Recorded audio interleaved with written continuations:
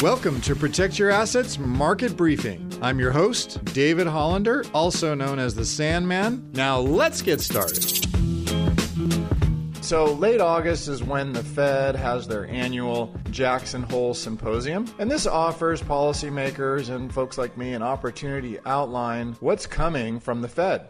In the past, last year, you may remember Fed Chair Powell was talking about the markets, and that was the case a year ago when Jerome Powell, in a short and pointed speech, said the Fed's determination to defeat inflation, even if it resulted in, quote, some pain, end quote, for the U.S. stock market, didn't really matter.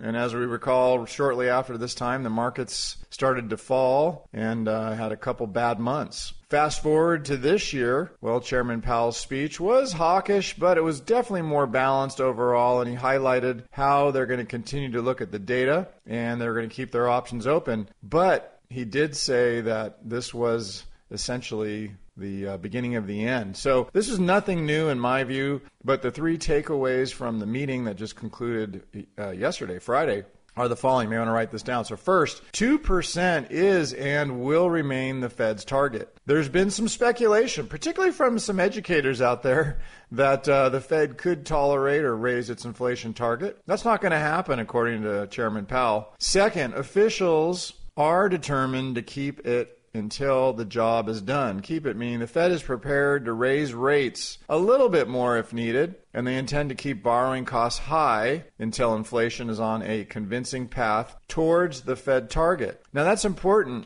because that means that rates will most likely stay higher for longer. And so if you're someone who's buying real estate or looking at refinancing your property, well, rates are going to be high for a little bit longer. And so you're going to have to bear that if you're about to go through that. Maybe you're going to wait it out until that time ends. When's that going to be? Well, most likely looking like right now the end of 24 is when we'll start to see anything like that happen. The reason I say that is we look at the bond market each and every day, and right now you can see, if you look at the yield curve, where bonds start to come back down again in terms of interest rates about a year and a half out is where we're seeing that. That's what the market's guessing. So typically the market reacts a little bit before that, and that's why we're calling towards the end of 24 where you might start to see that again. It's going to be, you have to be patient. It's the bottom line. What's the third takeaway? Well, the Fed may be close to wrapping up its rate hikes. And so after having hiked rates so aggressively in 22, Chairman Powell signaled that the policy has shifted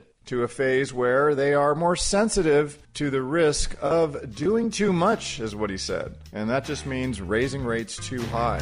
You can hear the Protect Your Assets Market Briefing on your favorite podcast app or as an Alexa flash briefing. Just search for Protect Your Assets Market Briefing. Links to subscribe free wherever you listen are at libertygroupllc.com/PYA briefing.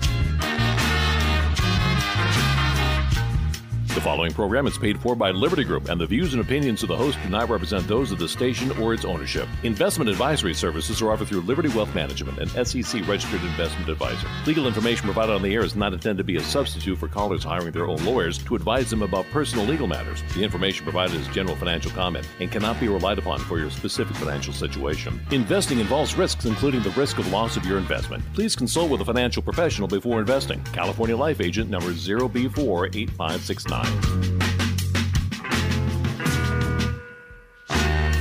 You're listening to the Protect Your Assets Radio Network.